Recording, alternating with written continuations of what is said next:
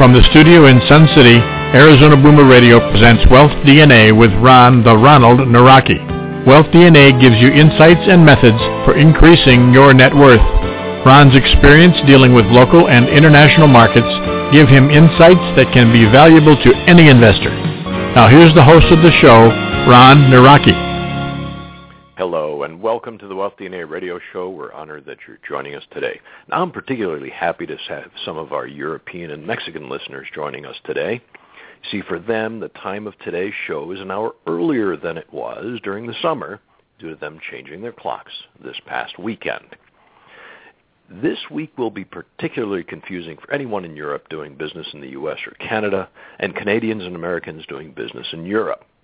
Frankly, I'm a bit confused which parts of Mexico already changed their clocks and which will change next week. So Mexicans that are doing other parts of business with other parts of Mexico, you need to figure that out on your own. Now, while we're on that topic, let me remind our listeners in Canada and the 48 states within the U.S. that will change their clocks next weekend. Our shows in November and, of course, the December and onward will be 1 hour earlier than you're used to. Listeners in Arizona and Hawaii, of course, don't have to worry about the show time changing. We have been and will continue to be airing at 9 a.m. Arizona time, and we just don't change our clocks here. Now, despite all of the new technology that brings the various corners of our global village together, these time changes seem to get more confusing rather than easier. I can only hope software developers out there that you're working hard on the various calendar and scheduling programs to make it easier for the rest of us. Now, on today's show, we will try to answer the question, what education do financial professionals have? Our regular listeners will probably surmise that answering that question requires more than just 5 or 10 minutes. Now, despite the many years I've been involved in finance investing, there seems to be more that I don't know on this topic than what I do know. So what better way to close that gap than to bring on an expert to help us, just as we often do on this show. Now, due to a last-minute schedule conflict, we have a slight change to today's show. Dr. Larry Barton was scheduled to join us, and with that schedule change, it just wasn't possible. He's asked Professor Alan McClellan to join in his place, and as I look through my list of questions for our guest today, I seem to have a record number of questions. Quite a challenge to be given in the last minute.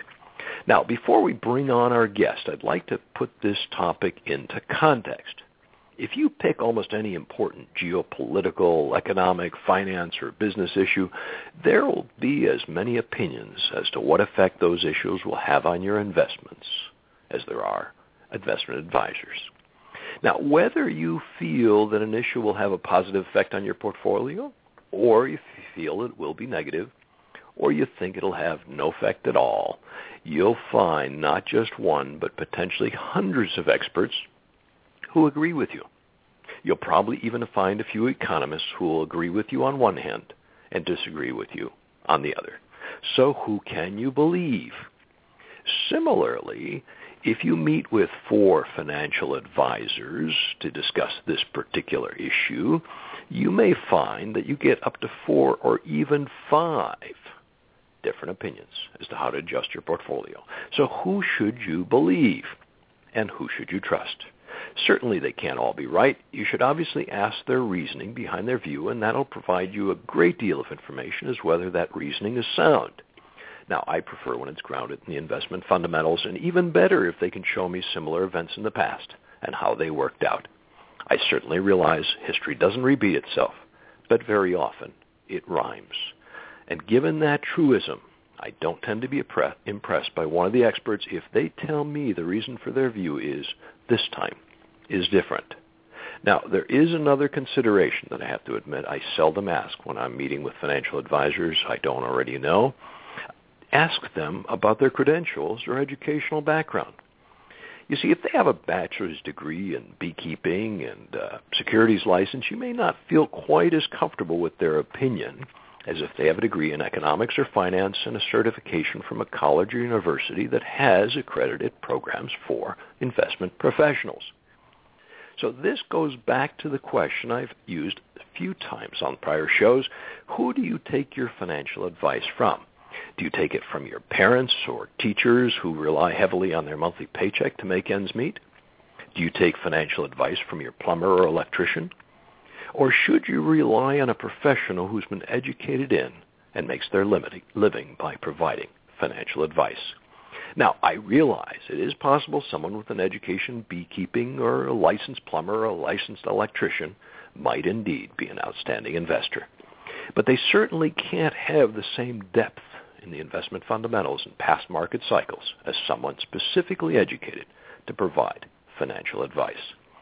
One other piece of advice I've shared in the past is that following what the crowd does will give the results comparable to what everyone else gets. So if 95% of the population will never be wealthy, doing what everyone else does will lead to you also not being wealthy. Then doing what everyone else does, you won't be wealthy. And so often we follow the crowd. So a financial advisor's track record, number of wealthy clients they have, might be a good indicator of the quality and credibility of their advice. Now, personally, I prefer to stick with the investment fundamentals when making decisions and listening to and doing what wealthy people and very successful investors are doing than to listen to what some talking heads on TV are saying. I recently shared with you my frustration with the media touting that higher interest rates will kill the housing market recovery. Statements like, home starts were up despite the increase in mortgage rates, or we're in another housing bubble driven by low interest rates. These statements are driven by a simplistic supply-demand argument that as interest rates rise, fewer people will be able to qualify for a mortgage on their house they want to buy, and thus demand will decrease and prices will follow. But it ignores the current level of affordability. You see, these journalists are almost as bad as politicians who make statements like, soon the only people who will be able to buy homes will be those who can afford it. Sometimes you wonder if these guys graduated from grade school. Whereas the housing market experts who've been guests on this show have said, and historical data shows there's no meaningful correlation between interest rates and housing prices. If anything, there are times in history when prices rose as interest rates rose. So clearly, the simple supply-demand argument just doesn't hold water when you analyze the actual historical data. So if you plan to invest a significant amount of your portfolio in real estate, I don't suggest making those decisions based on what the talking heads on TV or in the newspapers are saying. You're much better off tuning into the Wealth DNA radio show. Incidentally, we covered that specific topic just 1 month ago when we talked about your $100,000 windfall. If you missed it, it will be well worth your time. Now, just before you get to meet our special guest, let me remind you, today is October 28th, 2013. It's 9:08 in Arizona, 12:08 p.m. on the East Coast where our guest is, and 17:08 in continental Europe. It's the only day ever like it, so we'll do everything possible to make it a good one. You're listening to the Wealth DNA radio show. I'm your host, Ron Nawrocki. The show airs every second and fourth Monday at 9 a.m. in Arizona. Now, I certainly hope you can join us each time we air, but if you miss a show like the one on the $100,000 windfall I mentioned, you can find it on the archives. Just go to wealthdna.us, where we list each of the shows, both upcoming and archived. Now, we welcome your questions, comments, and answers during the show. If the number of questions that I already have for the guests are long as they are today, I recommend using the chat window below the radio player. And if you haven't scrolled down there, there's a chat window if you're coming in through the Internet, and you're able to actually put in a chat there. Now, the other alternative is to call in. You can call in 917-388-4162. That number is shown at the top of the screen. The U.S. equity markets, after setting their 31st record high this year on the S&P 500, that was just Friday, they're off to a flat, or what I'll call an undecided start. Asia was up, with Japan up actually pretty dramatically, 2.2%. Europe is down, and Brazil is up about 1%. Always a bull market somewhere. Our special guest today to cover educating financial advisors is Professor Alan McClellan. Now, I need to share with you his certifications to have you fully appreciate today's topic. He is a LUTCF, CLU, CHFC, CASL, CFP, and also RICP. Professor McClellan is Adjunct Professor of Insurance and Academics at the American College. For those of you not familiar with the American College, it is the largest accredited institution in the U.S. devoted to insurance and financial services. It's located in Bryn Mawr, Pennsylvania, a suburb of Philadelphia, right on the main line. Professor McClellan earned his B.S. degree from the U.S. Air Force Academy, his M.S. in Aeronautical Engineering from the Air Force Institute of Technology, and served over 21 years as an Air Force officer. Great to hear.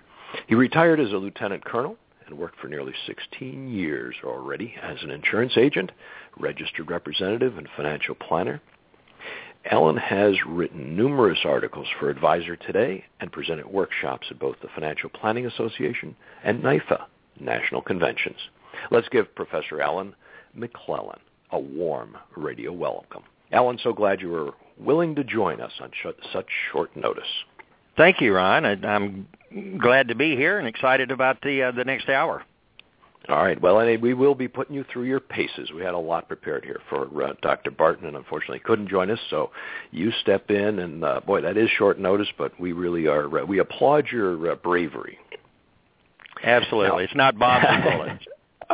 That's very true. That's very true. Well, kind of puts it in perspective. No bombs, no bullets, right? Exactly. And it's a pretty friendly audience as well. We're all here to learn and share ideas together.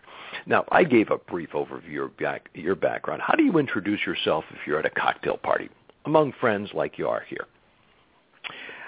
I would generally tell them now that I'm associated with the American College, that I am an instructor of insurance and financial services topics, and that I help provide continuing education courses for people in the financial services industry, along with getting their designations to, be more competent, more knowledgeable, and better serve their clients. I also love music. I'm a guitar picker and a sometimes songwriter. So. Wow. Well, those are some talents we don't share. I don't have those musical inclinations, and most people leave church if I start to sing. Okay. So I would guess the American College was founded many years ago, probably before your and my time, to reserve that name, the American College. When was it founded, and was the focus always on for financial professionals?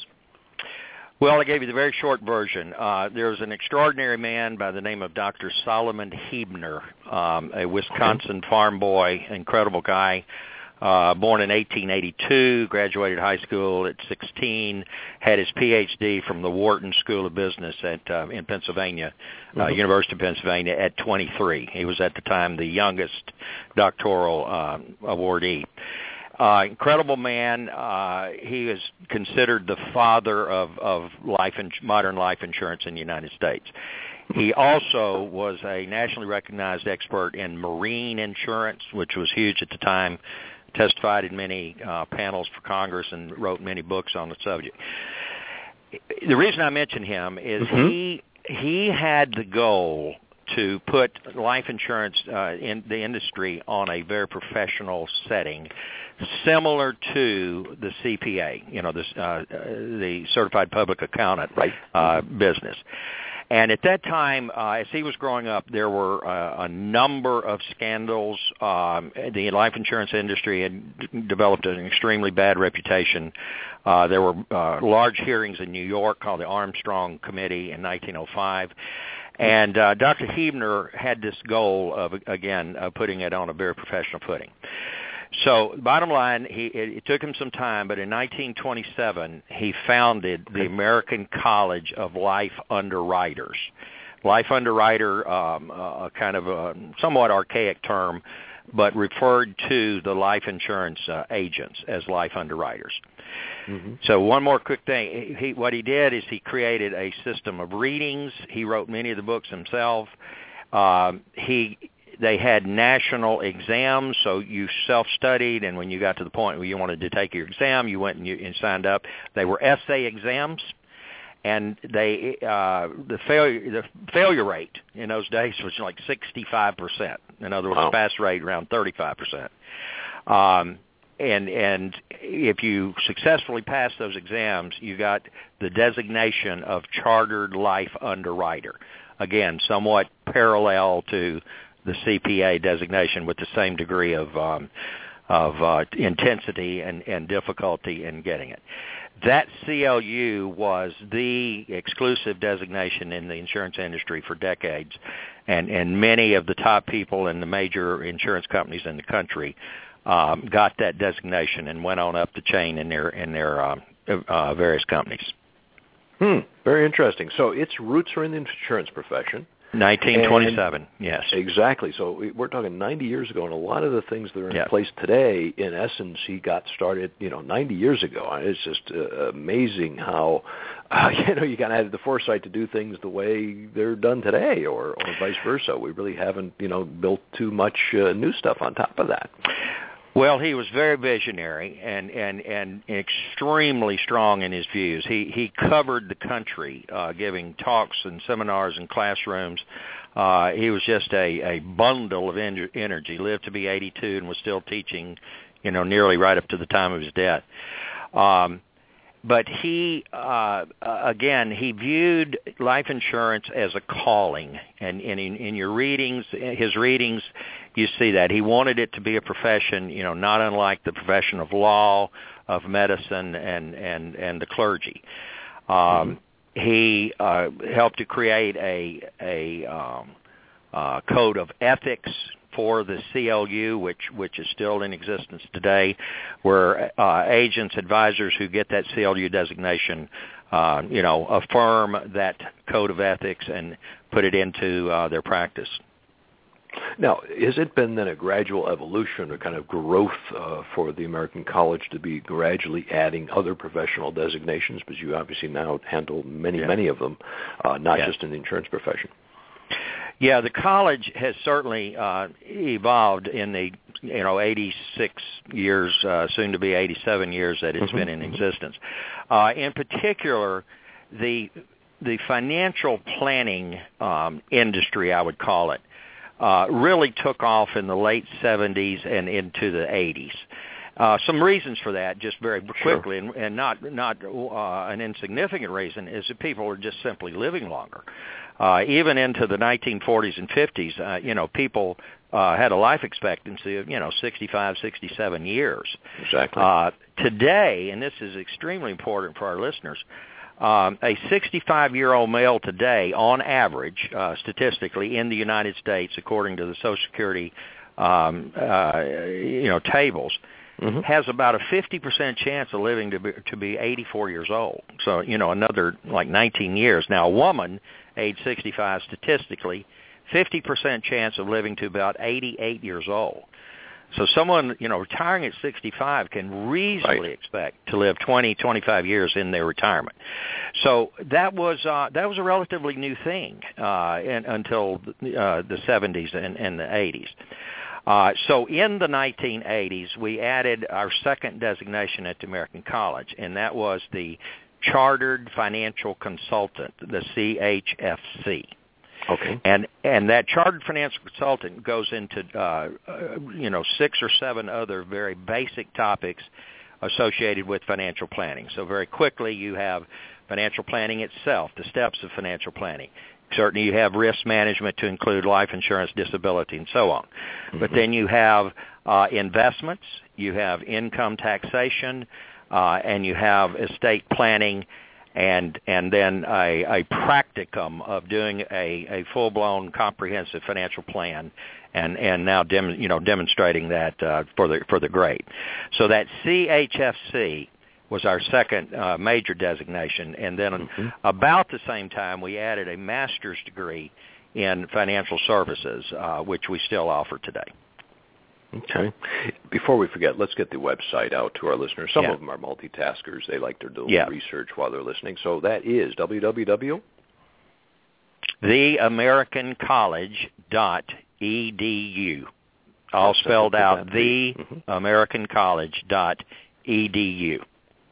Okay, that should be simple enough. Just remembering edu, since we are talking about an educational institution as opposed Correct. to the typical .com or .biz or any of those endings exactly. Now, in addition to getting an overview of the college on that website, I assume there are ways for individuals to get information or actually be able to register and find out about the details of those professional designations, correct? Absolutely. There's a link on the main web page for all of the designations.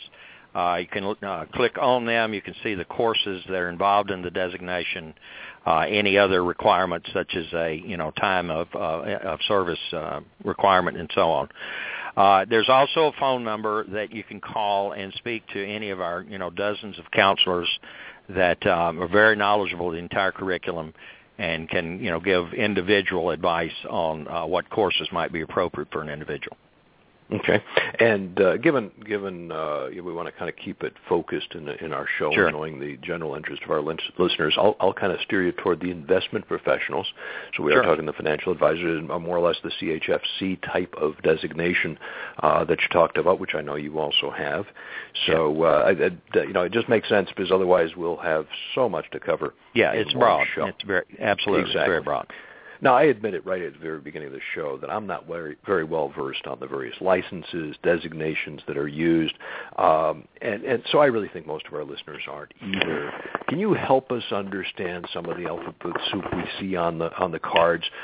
You've got at least 6 of them, which obviously you've gotten a lot of training and certification. But what are some of the most significant ones people should look for when they see a business card? Well, let me answer. I will answer that. But let me just give you briefly, Sure. Because it's important to understand the level of the designations that I'll be mentioning here. The CHFC, for example, that I mentioned, that is a chartered financial consultant, heavily involved in financial planning, involves 9 courses, individual courses. But each of those courses is equivalent to a semester-long college course. So that'll help your listeners visualize it. Very in-depth. So you're looking at textbooks, 2.5 to 3 inches thick, 20 to 25 chapters of roughly 40 pages each. That would be, a typical course. So they're very in-depth. So with the CHFC, for example, there are 9 of those courses on those topics that I had mentioned. I'll also mention that the American College does not own the Certified Financial Planner designation, the CFP, which many of your listeners will have heard of. Correct. However, we do provide the courses for that designation. So in other words, many advisors take their courses from us and then go and take the national exam under the auspices of the CFP board. And as an aside, I will say that our success rate for those taking that national exam are significantly higher than the national average. So there's certainly value added there, we believe, for we can testify, value added for the students that come through our curriculum and then go and take the CFP exam. Oh, okay. I can, can only imagine the difference between having the education formally and going through a structured course. Yeah. Now, the reason I mentioned the level of study, again, visualize, for example, in that CHFC, 9 college-level courses. Right. That's roughly, 2 to 2.5 years of college-level material that you're taking. So it's broad and it's deep. That's what I would emphasize. So, for example, when we do risk management, we go broadly, but we also go deeply into life insurance, disability, long-term care, group and individual medical insurance, Medicare, Social Security, and so on. So it's quite deep. All right. Now, given around the country, let alone the world, there are hundreds of thousands of various investment advisors. They have various titles, designations. Right. I can't imagine all of those are alumni of the American College. No. Are they have different levels of education throughout that? And how many do you educate? I guess is one of the first questions. Well, we have tens of thousands of alumni. This is a figure that I've seen quoted most recently, but something in the neighborhood of 160,000, alumni. Wow. Now, they can have, again, today, any of our 12 designations that we've added over the years. The CLU, which was the flagship and the cornerstone of the college, is still being offered today. But then we have designations, as I said, the CHFC and financial consultant. We have a chartered health consultant. We have a chartered special needs consultant, and along with several others there. But back to the issue of where these other designations come from. I mean, quite frankly, I was an advisor for 16 years. Advisors want to, let's say, hold out to the public that they are educated, knowledgeable, and credible. And so as a consequence, some of the advisors are out to get I don't say a worthless designation, but certainly a designation that does not require the level of work that I've just explained to you that our designations do. They are sometimes referred to as weekend designations, where you literally could go to very often in a hotel room or a hotel conference room, study 8 hours, maybe 2 days, and take a multiple choice exam and walk out of there with the designation. Right. I have seen those. I know what's involved in them, and they are not a 30-second cousin to the level of commitment and depth of knowledge that we have in these designations that I'm mentioning here. Let me, on that note, remind our listeners they're tuned to the Wealth DNA radio show. I'm your host, Ron Nawrocki. I look forward to you joining us every second and fourth Monday. If you've missed some of the prior shows or if you want to re-listen to them, we maintain an archive on wealthdna.us. If you'd like to get an email reminder of the shows, you can do one of two things or both. Send an email to me, ron@wealthdna.us. We'll keep you posted about future shows and events. Or in the upper left-hand side of the screen, just under the Boomer and the Babes picture, there is a follow button. Just click there. They'll keep you posted. Now, a reminder, during the radio show, we welcome you, our listeners, to ask questions. The easiest is start a chat in the area below the radio player.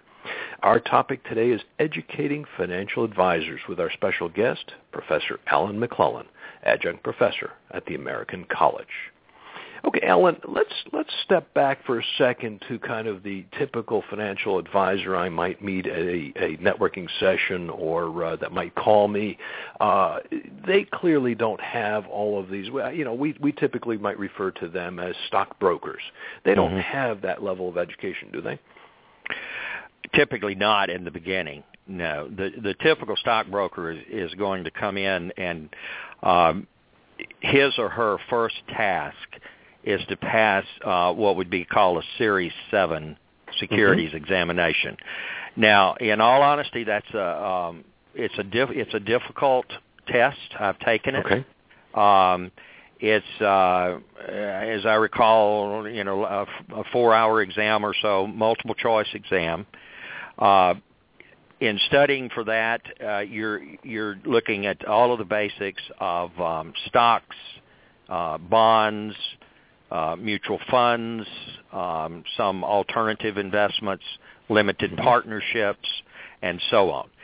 So successfully passing that exam, it's not, it's not an impossible exam, but I would think I think the first time pass rate is in the neighborhood of 65 to 70%, and many people do end up taking it 2 or even 3 times before they pass it.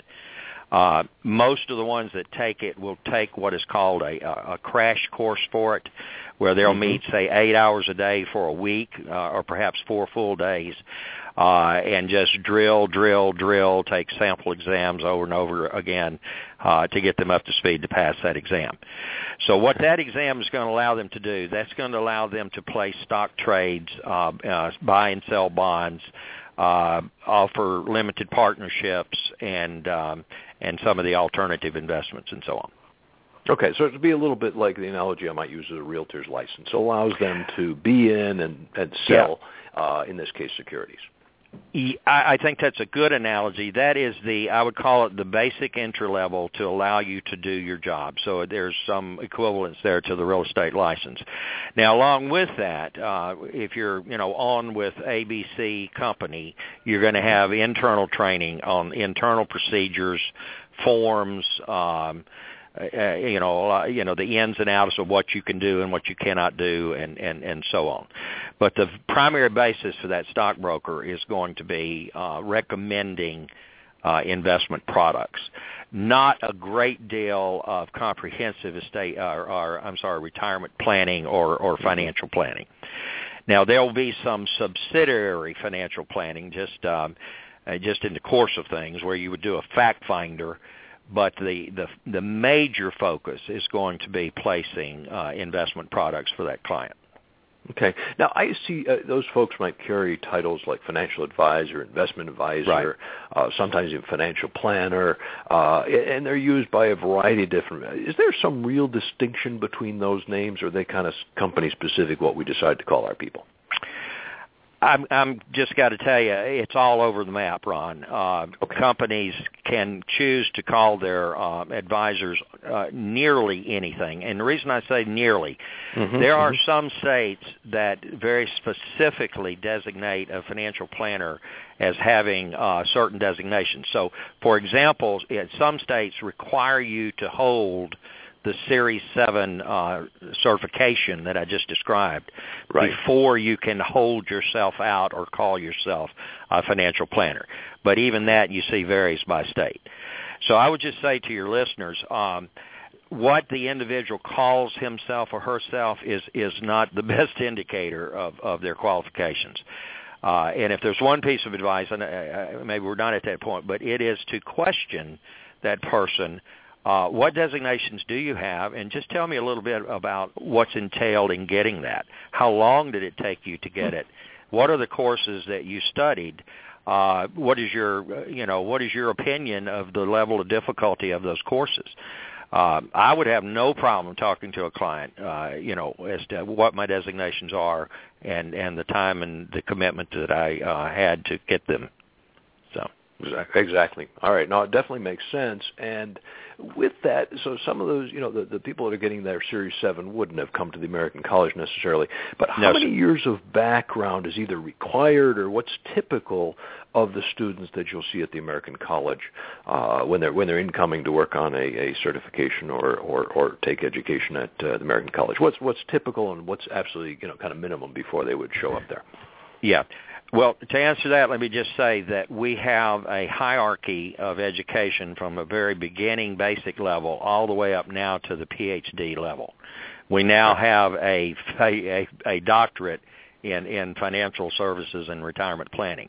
Now that has come into effect just in this last year. But we also have 2 master's degrees, a master's in management with an emphasis in leadership, and then a master's in financial services.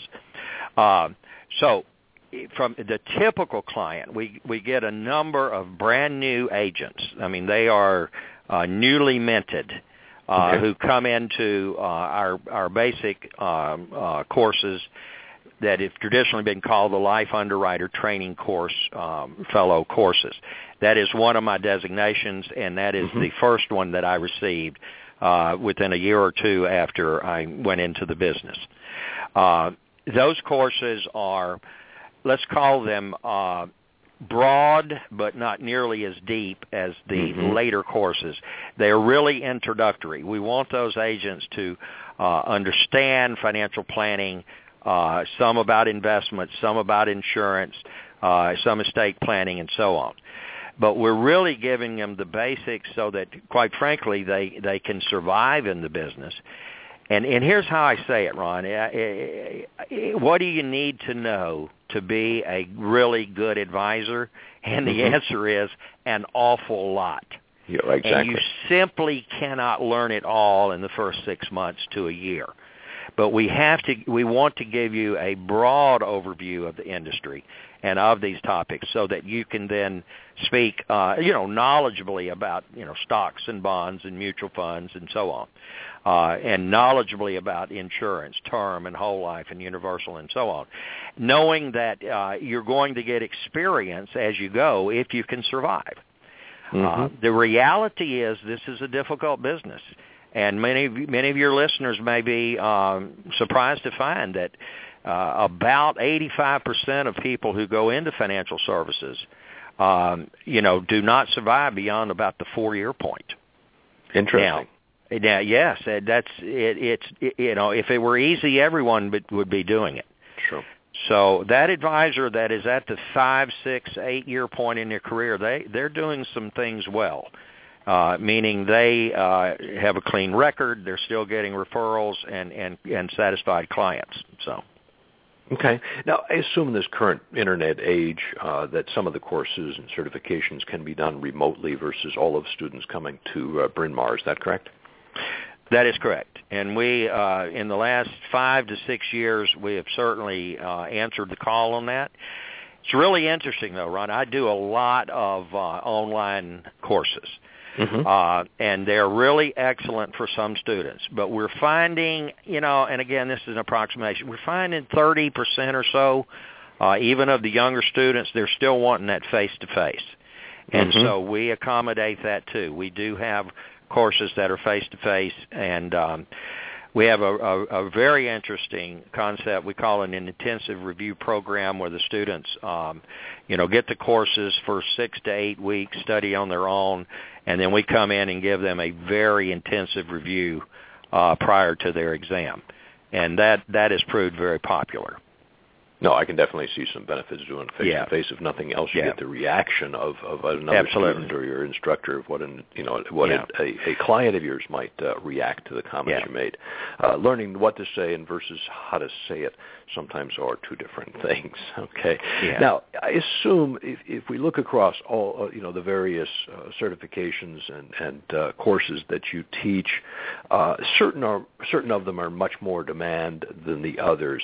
Which are the ones that the vast majority of the students would be going to today? And I understand over time that's been evolving. But what would be the most popular courses today? Well, our flagship courses are the CHFC, the CLU, and then the CFP courses. Once again, I'll just remind you, we don't own the CFP designation, sure. but we are I think still the largest provider of the courses in the nation. So thousands of students go take their courses from here and then get their designation through the CFP organization. Actually, you give that statement the opposite of what you would have expected. I mean, I expected most of these were kind of national designations, and that you do the coursework and prepare them for kind of a standardized exam. So the fact that you actually own some of these certifications is something I didn't expect. Well, that's been the history. We owned. If you think of the American College was initially built around the Chartered Life Underwriter designation, which was for decades virtually the only one, and certainly the gold standard among insurance agents and professionals. As the market turned and became more, financial planning and financial services, the college responded again with the CA. Exactly. Whoops. We still have you? Alan, did we just lose your voice? I am not hearing your voice. I think we may have dropped off. Now the question is if I've dropped off or if Professor McClellan has dropped off. My system seems to have frozen up here too, which is interesting. So I'm not sure what the heck is going on. Let me remind you, you're listening to the Wealth DNA radio show with a little bit of difficulty here. We have lost our guest at the moment, it appears. Either that I am totally lost, I don't know which, or that the show has gone down. I mean, all sorts of possibilities. Still, I have a little bit of feedback. But at this point, I'm trying to get a chat message to our producer. And for whatever reason, I am not getting there.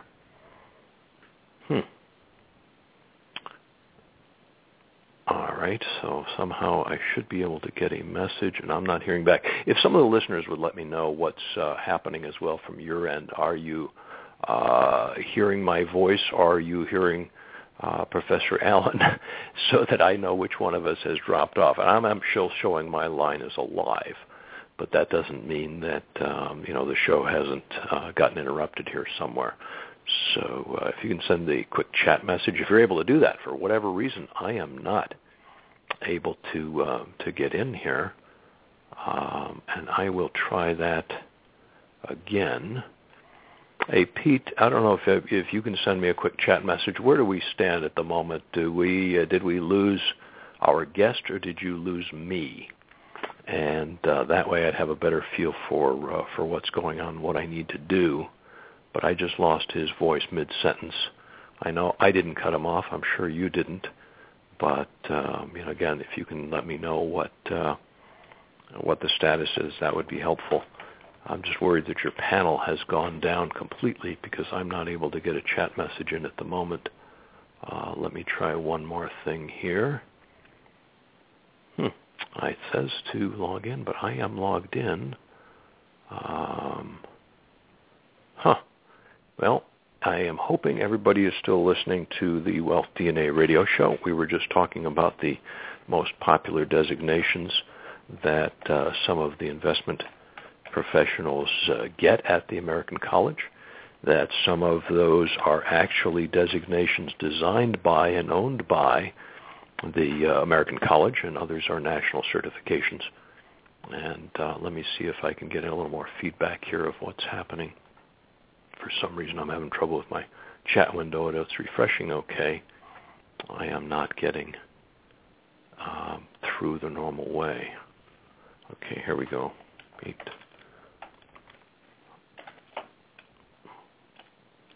Let me just check if we lost our guest or if we lost me. And it's hard to type and talk at the same time, but let me see what we've got going on here. So far, no answer on that one, because one of the things that I wanted to find out is, with those designations, the most popular, whether those are indeed then stepping stones to further education. We clearly know that those already are significant certifications above and beyond the Series C7 lesson, for example. And see if we can get some feedback here. Pete, I don't know what's happening. Are you hearing any other folks could let me know? Listeners, let me know if you're hearing my voice and whether you're actually still online. So I'm just concerned that we may have lost the panel, but I'm finding the panel is up. The chat window is now operating okay. I'm just not hearing our guest's voice. I do seem to have a live line. So anyway, let me tell you a little bit about what we have covered. Maybe do a little bit of a summary of this portion so far to not waste your time, and then we will come back hopefully with our guest here very shortly. I'm assuming his line died off, or we had a problem in the studio that I am not fully aware of. Our topic, of course, today is educating financial professionals, and we're hoping that this topic and even what we've covered so far would be helpful in picking your financial advisor or advisors. Now, one of the key things I'll stress there is that as your portfolio grows, your wealth increases, you certainly will be working with more than one advisor, and those advisors will then specialize in various types of investments in your portfolio. And the series we've been doing on alternative investments is a good indicator of that. There are many, many types of investments that are beyond what most financial advisors either have expertise in. Even if they understand them, it may turn out that their licensing or their company restricts them from offering some of those products, so that they then have this ethical dilemma, which I'd like to talk to about our guest, which is, do I recommend something that may be good for my listener, good for listeners or our clients, but good for that advisor's client, but on the other hand, it would mean his income decreases because they move their money to another advisor for at least part of it. So that ethical dilemma is one of those that can be faced if your advisor is not allowed to offer certain products. And we've talked about one recently, which was options. There are some houses, some of the brokerage firms, stock brokerage firms, that do not allow the use of options within their firm.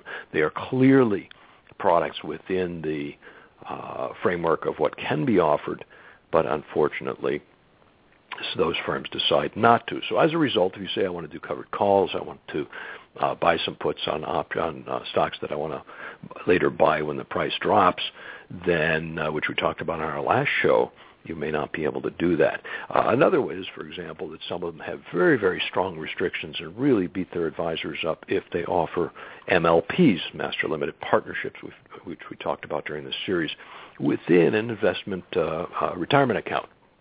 In that retirement account, it is allowed.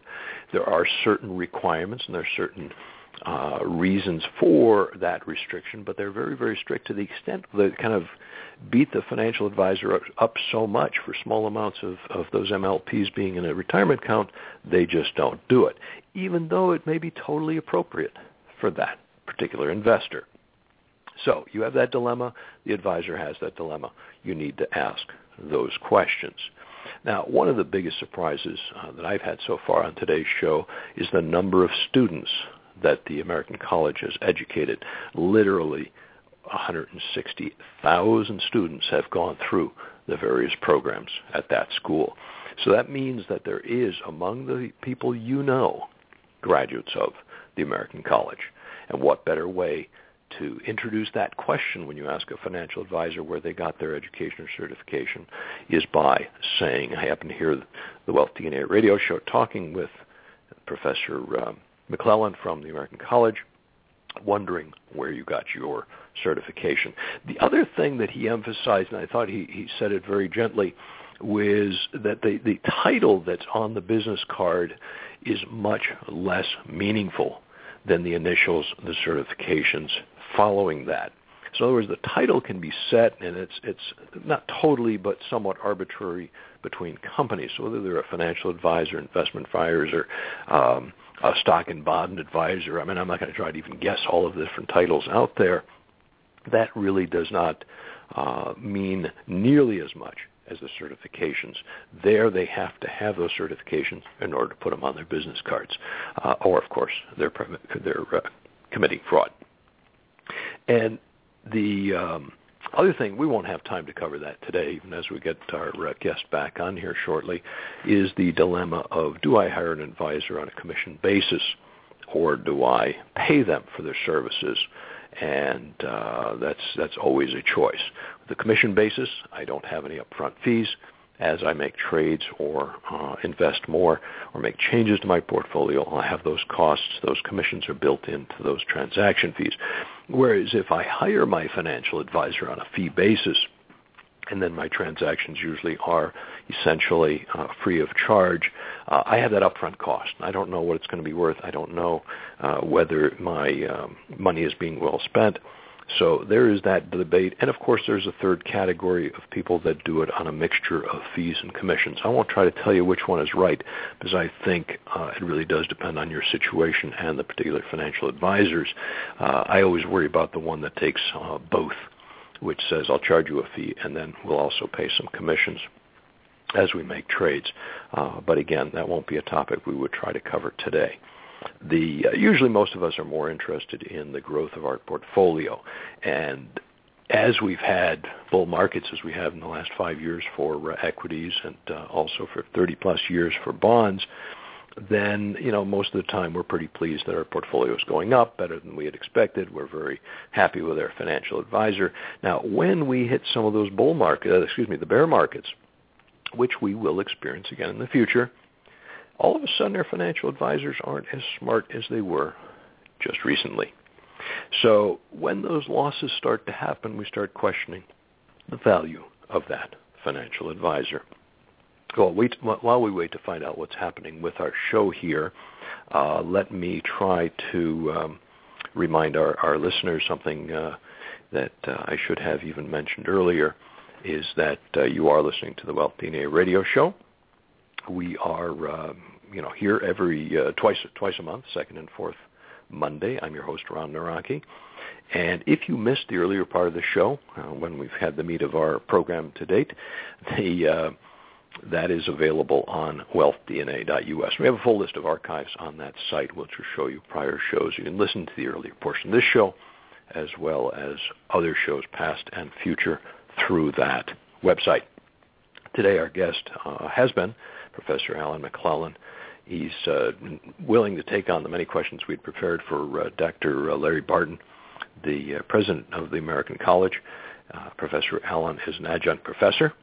We're discussing educating financial advisors.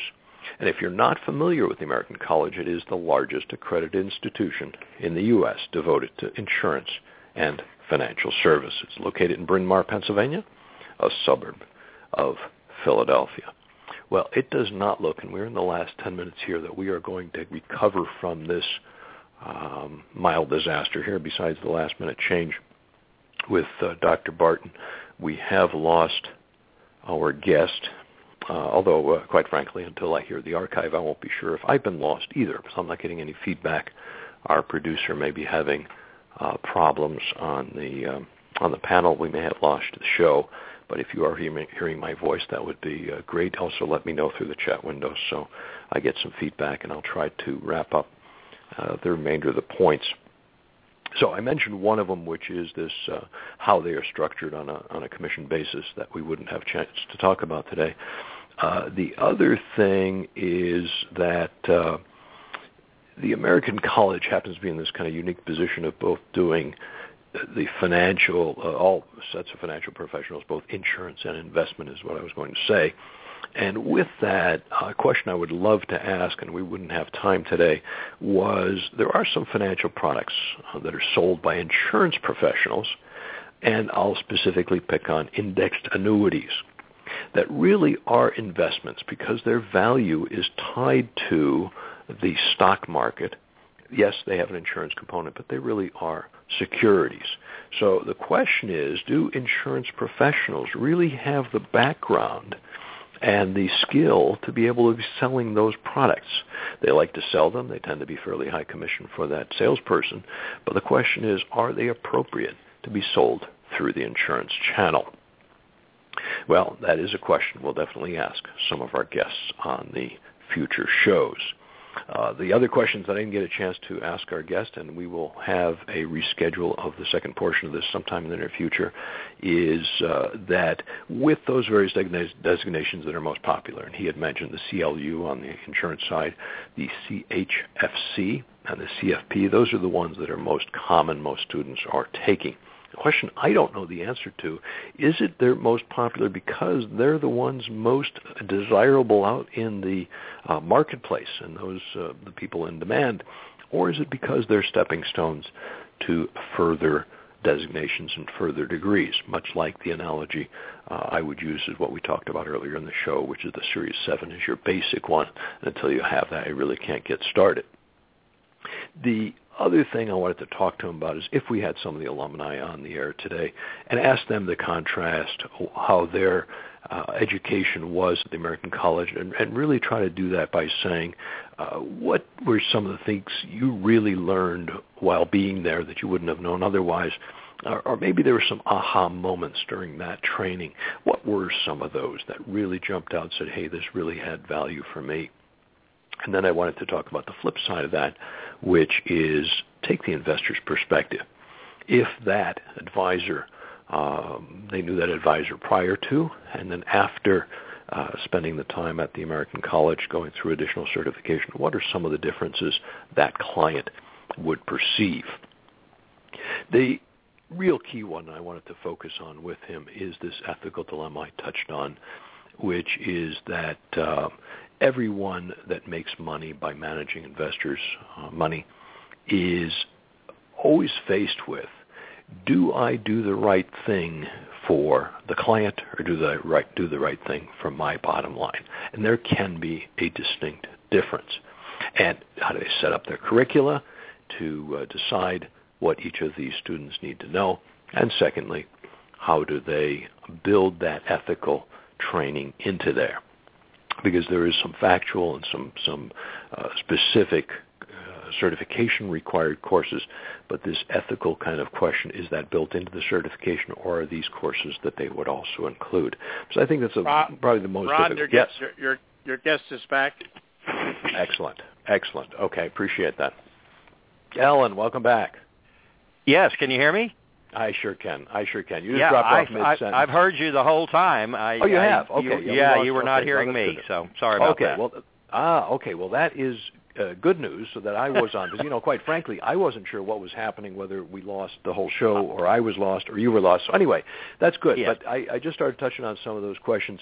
Let me go to the one that was next logical one. We were talking about the kind of the most prevalent degrees or programs of the CLU, CHFC, and the CFP. Now, is that because they are the most valued out in the marketplace, or are they also because they're stepping stones to later certifications? I think they're certainly the most valuable among the major financial services companies. Okay. In other words, they are filling the gaps that that brand new agent or advisor needs. The large companies certainly have internal training. They typically call them learning and development, in which they would give basic investment courses, life insurance, and so on. But quite frankly, over the years, many of those large companies, and I won't name them because I fear of omitting one or two, but they're all big names that you would recognize immediately. And many of them have decided that the courses that we have are, hard to improve on, quite frankly. And so they run the gamut. Many of the companies virtually require their new agents and representatives to take the courses. They foot the entire bill for them. In many cases, what they do is the student enrolls. Once he or she passes that course, they present the certificate of completion, and they get a full refund, of the tuition. So many of the very large companies, highly emphasize this professional education for their agents. The other part is that many of the traditional life insurance companies have, in fact, become more financial services companies. So they're offering universal life insurance, variable life insurance, various forms of annuities, and in some cases, have their own broker-dealers through which now they offer brokerage services, stocks, bonds, ETFs, and limited partnerships and the whole thing.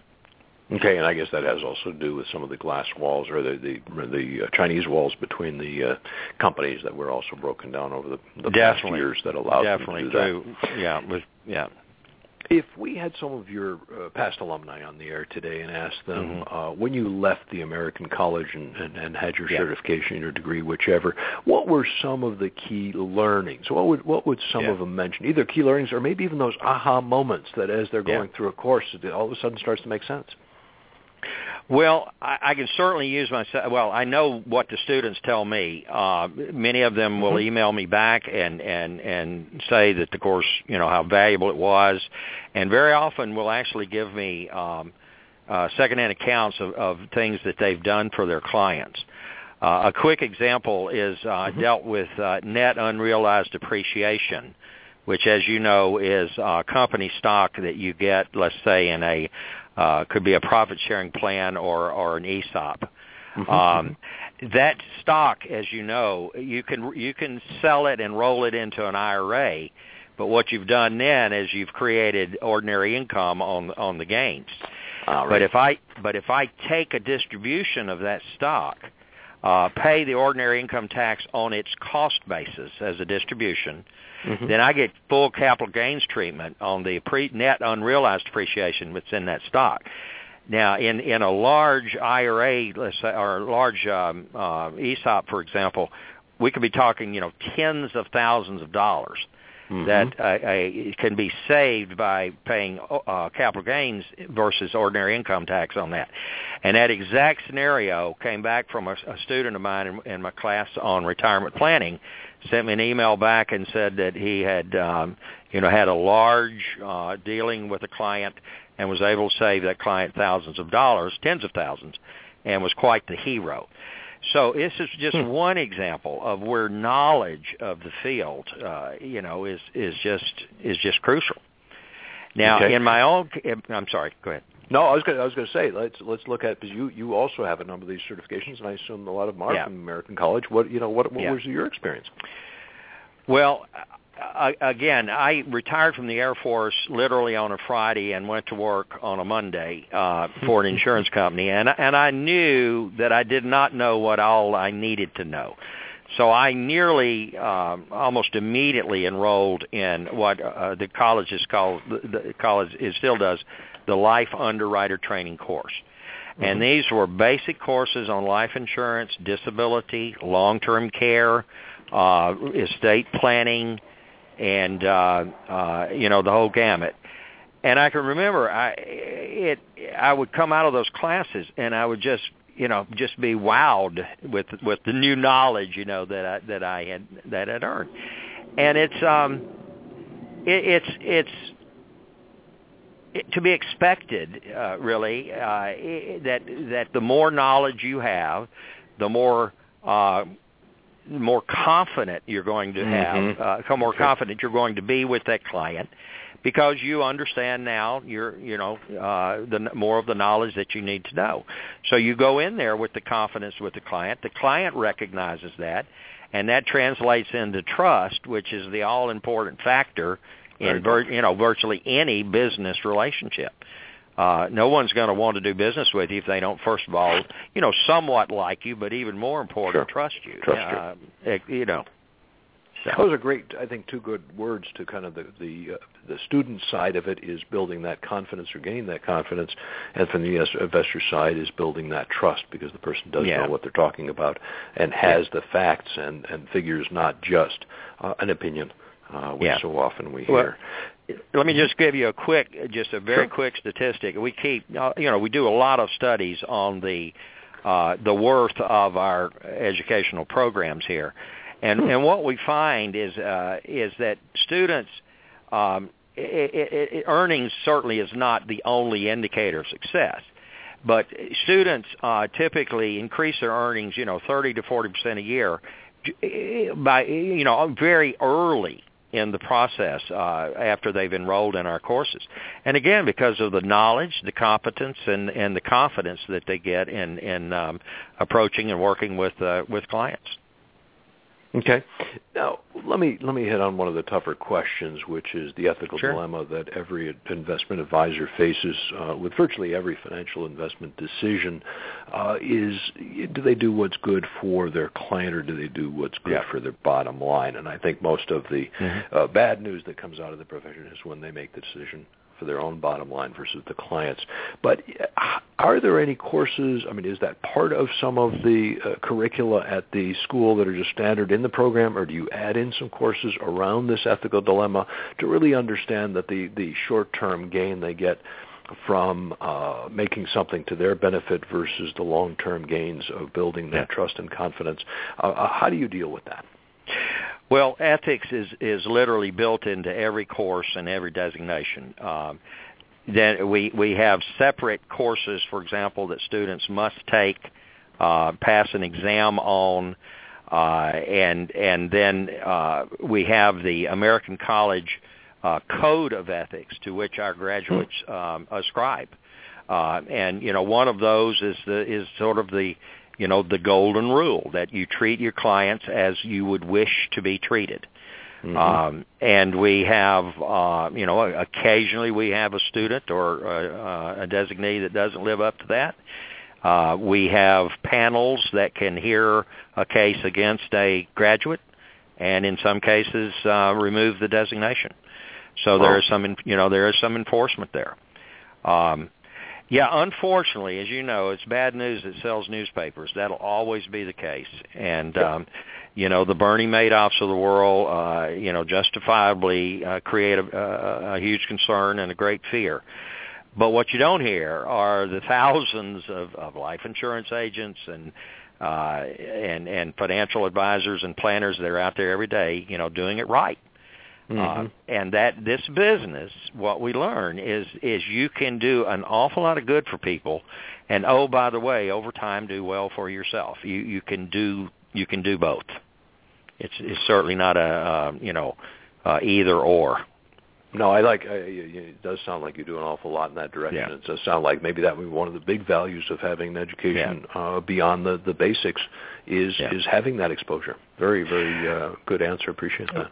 Well, if it's going to be a profession, there are elements of a profession. A profession has entry-level requirements. They have a code of ethics. You look at the medical profession, the legal profession.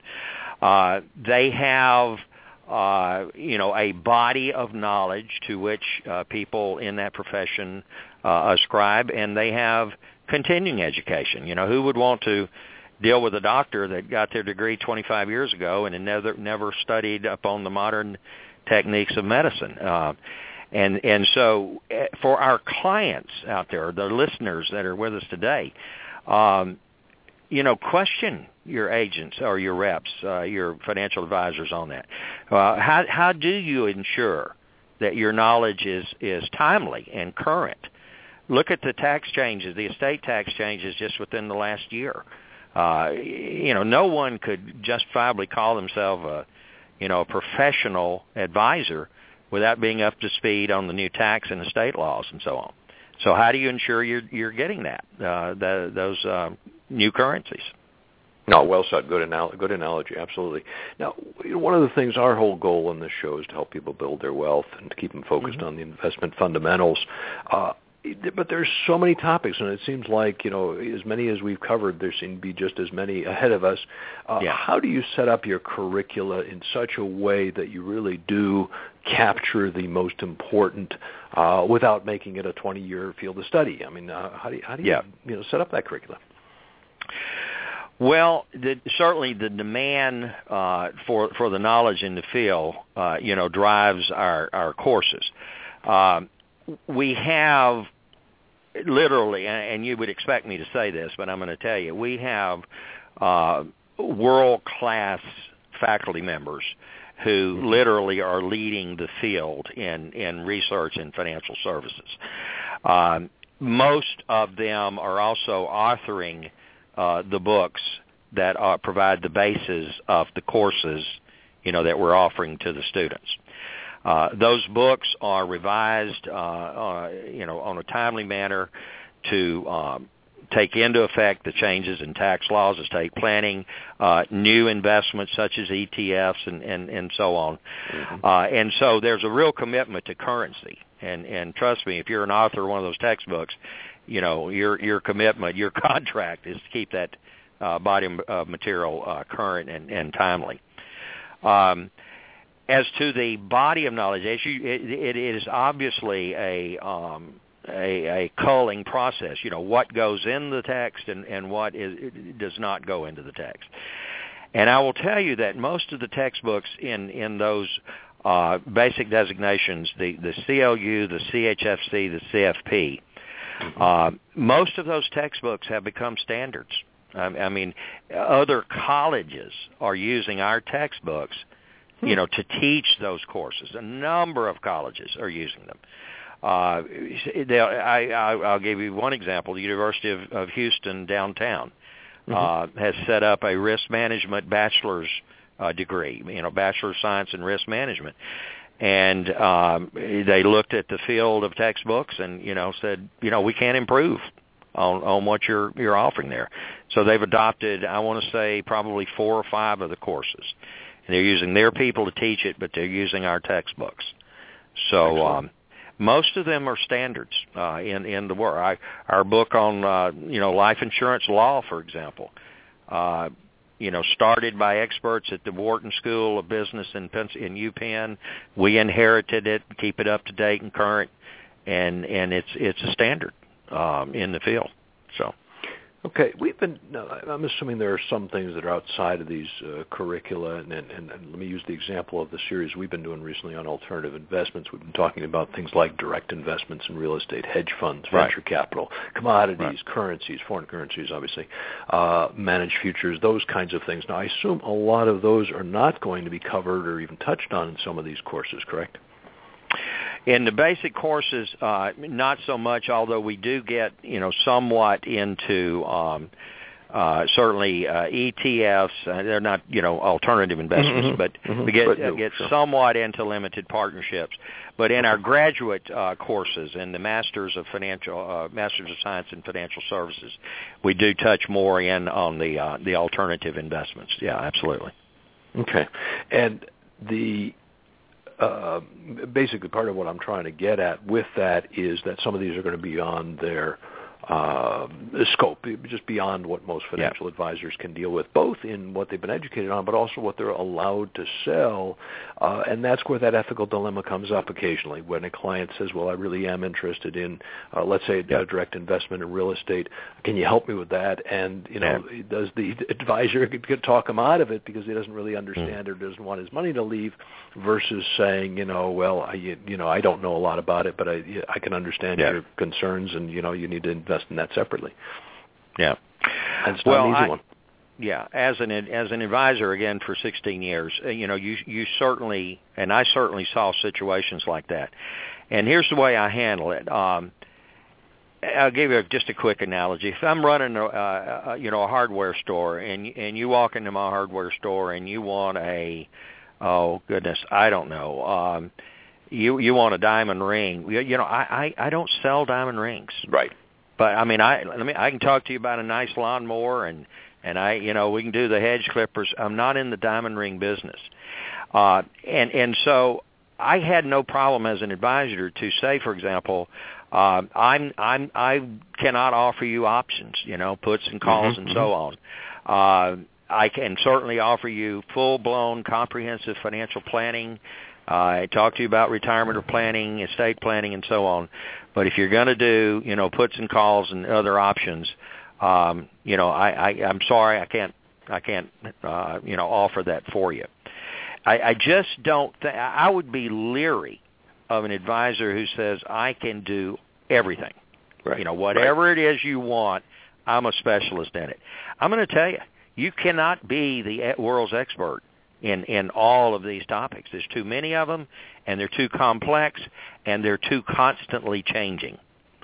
If I want an estate attorney, for example, then I'm going to get somebody that's specializing in estate planning, not someone that's doing divorce cases or, product liability, et cetera. I want somebody that's going to specialize in estate planning. No, and I think that's where, your coursework and this whole code and the courses in ethics, those are the kinds of important things for people to recognize they can't be experts at everything, and they just need to say that and be upfront with the client. It is, and believe me, as a young agent, young rep, young planner, that's sometimes difficult to do because you want to impress people with your knowledge and so on. Right. And I'm going to tell you, it's a mistake to stretch beyond what is in your competency, because people's lives and fortunes can depend on it.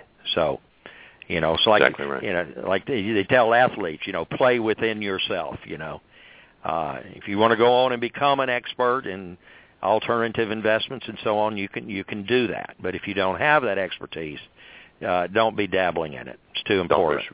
Exactly. Yeah. Now, I'd like to also get your opinion on the equity and bond markets today, and both of them are near historic highs, and quite frankly, on Friday we had a new high on the S&P 500. But let me use a quote, and we'll make this a little more fun. Here was a quote that was recently in Barron's. Investing in equities today with the unresolved debt ceiling and other issues like taking a shower when you know Norman Bates is in the house. And let me just remind our listeners who may not know that Norman Bates was the killer in Hitchcock's Psycho. So given that quote, what's your reaction or what's your comments on the equity and bond markets today? Well, my first comment is I can clearly remember sneaking into a drive-in show and seeing Psycho and Norman Bates. So he is burned within my my consciousness. For your listeners that don't know Norman Bates, but at any rate, here a couple of comments. I think one that many people who are investing in, let's limit it right now to the stock market. Sure. Many people investing in the stock market do not understand the risk that they are taking. Unfortunately, some advisors do not fully understand it, and some of that is because of a different, almost generational perspective. That 30-year-old advisor may be saying, well, hey, you've got 30, 40, 50 years ahead of you, invest for the long term. That 65-year-old now retiree who's got all of his or her money, in front of them, and that's what they're going to live on for the next 25 years. Trust me, they have a totally different perspective of, protecting that money. So one thing is to the retiree, that 60, 65-year-old retiree, certainly needs to drive the train and be doing investments that he or she, A, understands, and B, is comfortable with. So, for example, I am, in my 60s, I am very comfortable with the market. I understand that we could see a drop of 20 or 25% next week. And so I am investing for the long haul. And you say, wow, you're in your 60s investing for the long haul. Yes, because I understand the demographics. I may very well live 20 to 25 years, not to mention my wife, who may live well into her 90s. So I feel I have, for that part that I have in the market, I'm still investing for 20 and 25 years down the road, and I am confident that the U.S. markets will muddle through, the way they have for the last 100 years, and with its ups and downs. So understanding the risk that a person takes on in the market is important. And then a corollary to that is do not put, tomorrow's rent in the market, because it can be lost and it can drop in a heartbeat. But certainly, I was going to say the way you started that was you have to understand that the market could drop 25% tomorrow. And absolutely. Given that scenario, are you comfortable with the amount that you have invested? And I think that's a great way to look at it almost every single day. Is, do I feel comfortable with that level of investment or my current portfolio mix, given it could happen? It may not happen, but on the other hand, I need to understand it's there. I like that. I like that as a good way to view it. Staying in the market, Ron, to me, every day is a new bet. It's a new bet. Maybe I put it in a year ago, but if I keep it in today, it's a new bet. And there are a million things that can affect the market over which we have zero control. There can be statements from the Fed. There can be something going on in Europe. There could be a new attack wherever in the world. Many things can drop that market in a heartbeat and drop it drastically. And again, as you wisely said, the past is not, a predictor of the future. But if we look at the events of even the last 30 to 40 years, I was a young investor in October 1987 when that market dropped 22.6% in one day. Yep. That's hard to even visualize today. And you know what? My attitude was, I'm 33 years old, the market will come back. I didn't panic. I kept putting my little dollar cost averaging sums in there. About 8 months later, as I recall, the market had recovered. 5 years later, the S&P had averaged 9% from the day prior to that drop to that point 5 years into the future. And I that has created in me a view toward the longer term, which I have, faith in that the country. And I don't have faith in the market. I have faith in the country that the United States will survive and continue on its track. That people will continue to get married and need products and need services, and that's what the stocks are. The stocks are a reflection of the companies behind them, and the companies behind them are a reflection of the continued growth of the country, and the products and services that people will continue to need. Well said. Alan, what advice would you share with a young person who's just considering or maybe just started a career as an investment advisor? What would you share with them? Well, number one is to recognize that your career is one of lifelong learning. If you're not learning every day, you're losing ground. And I think it was my background in the military. The military is one of the greatest training and education organizations in the world. Why? Because people's lives depend on it, and that's pure and simple. When you make mistakes in the military, people die. If you didn't put that engine together correctly on that F4, somebody could easily die. And so if you didn't pack the parachute correctly, somebody's going to die. And I just learned that commitment to knowledge, and that stood me in good ground. I didn't get the designations to blow people away. I got the designations to get the knowledge that I knew was in those courses. And as new material came along, I said, I need that. I've got to have that. And I would, launch into it and take the courses and get the designation. But so first of all, it's a commitment to lifelong learning. If you're not, you just can never get to the point where you say, you know what, I know all I need to know. And I tell my students, it's what you know after you know it all, or what you learn after you know it all, that really does count. And that's a little play, because you'll occasionally get some people that say, well, I know it all, and they don't. The second is empathy, and that's the word that I use. You have got to get yourself into the shoes of that person that's across the table from you. If you're 30 years old, your life view is far different from that 60 or 65-year-old retiree. And the plan that you make for that person has to be their plan, not your plan. And that's kind of a humbling thing. In those meetings with that client, you need to be listening 80% of the time and talking no more than about 20%, because you need to learn everything you can about those clients, their wishes, their dreams, their aspirations, and all about their children and their grandchildren, and who may be a drain, a problem in the future, and so on. In other words, you got to know the client, which is the first axiom of being a good financial advisor.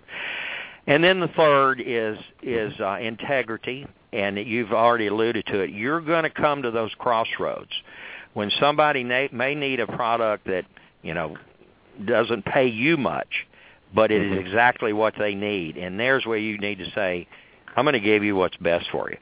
There you go. I just tried to say, what would I do if it's my sister? What would I do if it's my brother or my mother? What would I do for them? And the commissions and the pay or the fees or whatever, all of that will take care of itself in down the road. Well said. Well said. And by the way, just so that some of our listeners don't think that the first suggestion is a self-serving, because you work for the college, the American College, the lifelong learning, I'll just share with them, which we haven't yet, which is the 10th commandment of investing. Keep learning. Use what you know. Oh, absolutely. So it is absolutely critical. Now, before we close, we need to remind our listeners of the website of the American College, and it is an easy one. It is theamericancollege.edu. Echo no David confusion. Uniform. Exactly, for education. Perfect. The American College couldn't be any easier. Well-known name, well-picked name, and good thing they reserved it back in 1927. Now, Alan, we've covered a lot of topics educating investment professionals. Are there some topics or comments that you'd like to add?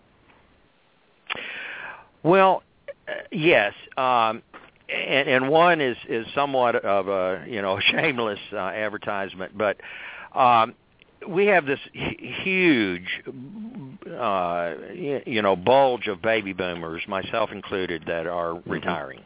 Estimates are 7,000 to 10,000 a day, reaching age 65 now, and that's going to continue for another 15 or 16 years. So there's just literally millions of us out there that need retirement planning. Well, for the last 30, 40 years, the emphasis has been on accumulation, asset allocation, as you know, and strategic allocation and tactical allocation. Well, now we're all out there with our IRAs and our 401ks and whatever, and we've got to turn those assets into money in our checking account so we can pay the dadgum utilities and whatever else we're paying for. Well, that is an art and a science. And so we have responded to that call with a new designation called the Retirement Income Certified Professional. It's the RICP that you'll see, and it is my last designation that I've just gotten this year. Yep, I noticed it. And, I noticed that. Yep. And I'm going to tell you, it blew me away. There's so much depth and breadth of knowledge in there. But we get right down into the nitty-gritty of now how do you take these assets and turn them into income? What are safe withdrawal rates and so on?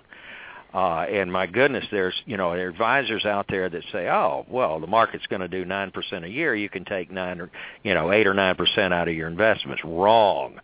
Right. Because if you're going to stretch those things over 25 to 30 years, you're now looking at, safe withdrawal rates, in the neighborhood of 4% or even less. And some of our faculty doing cutting-edge research on those safe withdrawal rates in the given environment of extremely historically low interest rates that we're seeing on bonds and CDs and so on. So that is extremely exciting. The reason I took the courses, and I did them straight up, no cheating, but I want to teach those courses now. And I said, if I'm going to teach it, I need to know everything that's in there. So honest to goodness, I looked at every lecture, every video, every sample exam, and marched through those courses, and they are tremendous. Excellent. It is the biggest, it is the fastest of our designation that we've ever launched here. We now have over 3,000 students already, just within the last year or so that taken those courses. So. Wow. Now, we've really focused on the investment side of the education. I'm hoping that either Dr. Barton, you, or other faculty members join us again sometime in the future to enlighten us more on the insurance side, which is an aspect we didn't have time to cover today. Yeah. Well, that would be great, and I would love to do it, or Dr. Barton could do it. I teach a number of the insurance classes, and I'm just going to tell you, I am an unabashed advocate of risk management and particularly life insurance. And I think it does things that other products simply cannot do, and that is create an immediate estate, the so-called pennies for dollars. And I've certainly used it in my own life and my own planning, and I know what my kids will get because most of that will be through the life insurance. Exactly. Well, I appreciate your joining us, Professor McClellan, and been a great interview. Sorry for the technical problems. Yeah. We don't know what happened, but hey, I we have made no it. idea. I was hearing you, and I dialed back in about 3 times every time I would hear you, but you obviously couldn't hear me. And Ron, let me just say, I appreciate your having a real in-depth program like this, and I know your listeners appreciate it too. But wow, this is really cool. Not just sound bites, but getting fairly deeply into some of these subjects. It's great. I applaud your efforts to do this. Thank you, sir. Appreciate it, and look forward to having you back on again. Okay. Thanks a lot. Have a great day. Mm-hmm. All right. Now, I've covered a little bit of our summary already just because we had a gap there. One of the best ways to increase your wealth, tune into this show twice a month. We'll share the investment fundamentals, some great ideas, and help diversify and grow your portfolio. On our upcoming shows, we'll have experts on commodities and Forex trading as alternative investments. Now, due to the uncertainty and the ongoing criticism we hear so much about lately about the Affordable Care Act, we'll have June Schaefer. I happen to have the pleasure of knowing her, and I participated in one of her seminars, and I certainly learned a lot, and I'm sure you will, and I will continue to learn when we have her on the air. Now, don't forget about the time change for the next show. If you're in Canada, 48 of the United States, or a few regions of Mexico, you'll change your clocks this coming weekend. We'll continue to air at 9 a.m. Arizona time, but the time you listen will change as you change your clocks. The next Wealth DNA radio show will be the second Monday of November, Monday, November 11th, 9 a.m. Arizona, same place, same time, unless, of course, you change your clocks in the meantime. Yes, that is a holiday in the U.S. and a few other countries, but we will have a live show as we always do on holidays. Sorry, Pete, you get to work again. Our guest on that show will be John Stevenson. We'll be talking about commodity trading. John is the author of The Little Book of Commodity Investing, a little book, big profits. So be sure to join us for another show packed with great alternative investment and ideas. And I'm so sure you'll benefit from the show, I'll provide our usual money-back guarantee. If you're not completely satisfied, we'll refund 100% of the money you invested to listen. As usual, we provide the lineup of guests and topics on wealthdna.us, and there you'll find the archive of past shows. If you have some questions, comments, suggestions, additional questions, just send an email to me, ron@wealthdna.us. We'll keep you posted about future shows and events. Happy investing, and be sure to pick your advisors carefully.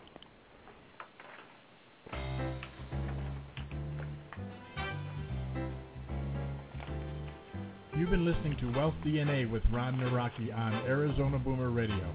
Arizona Boomer Radio is produced by the Boomer and the Babe Incorporated and can be heard Monday through Friday.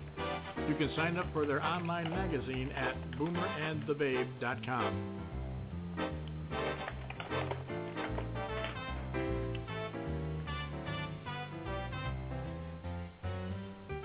To reach the Boomer and the Babe, email host@boomerandthebabe.com or friend them on facebook.com/boomerandbabe. And on Blog Talk, you can friend them at blogtalkradio.com/boomerandbabe. Follow their tweets at twitter.com/boomerandbabe. Be sure to make the second half of your life the best half of your life. And remember, at 50, you're just getting started.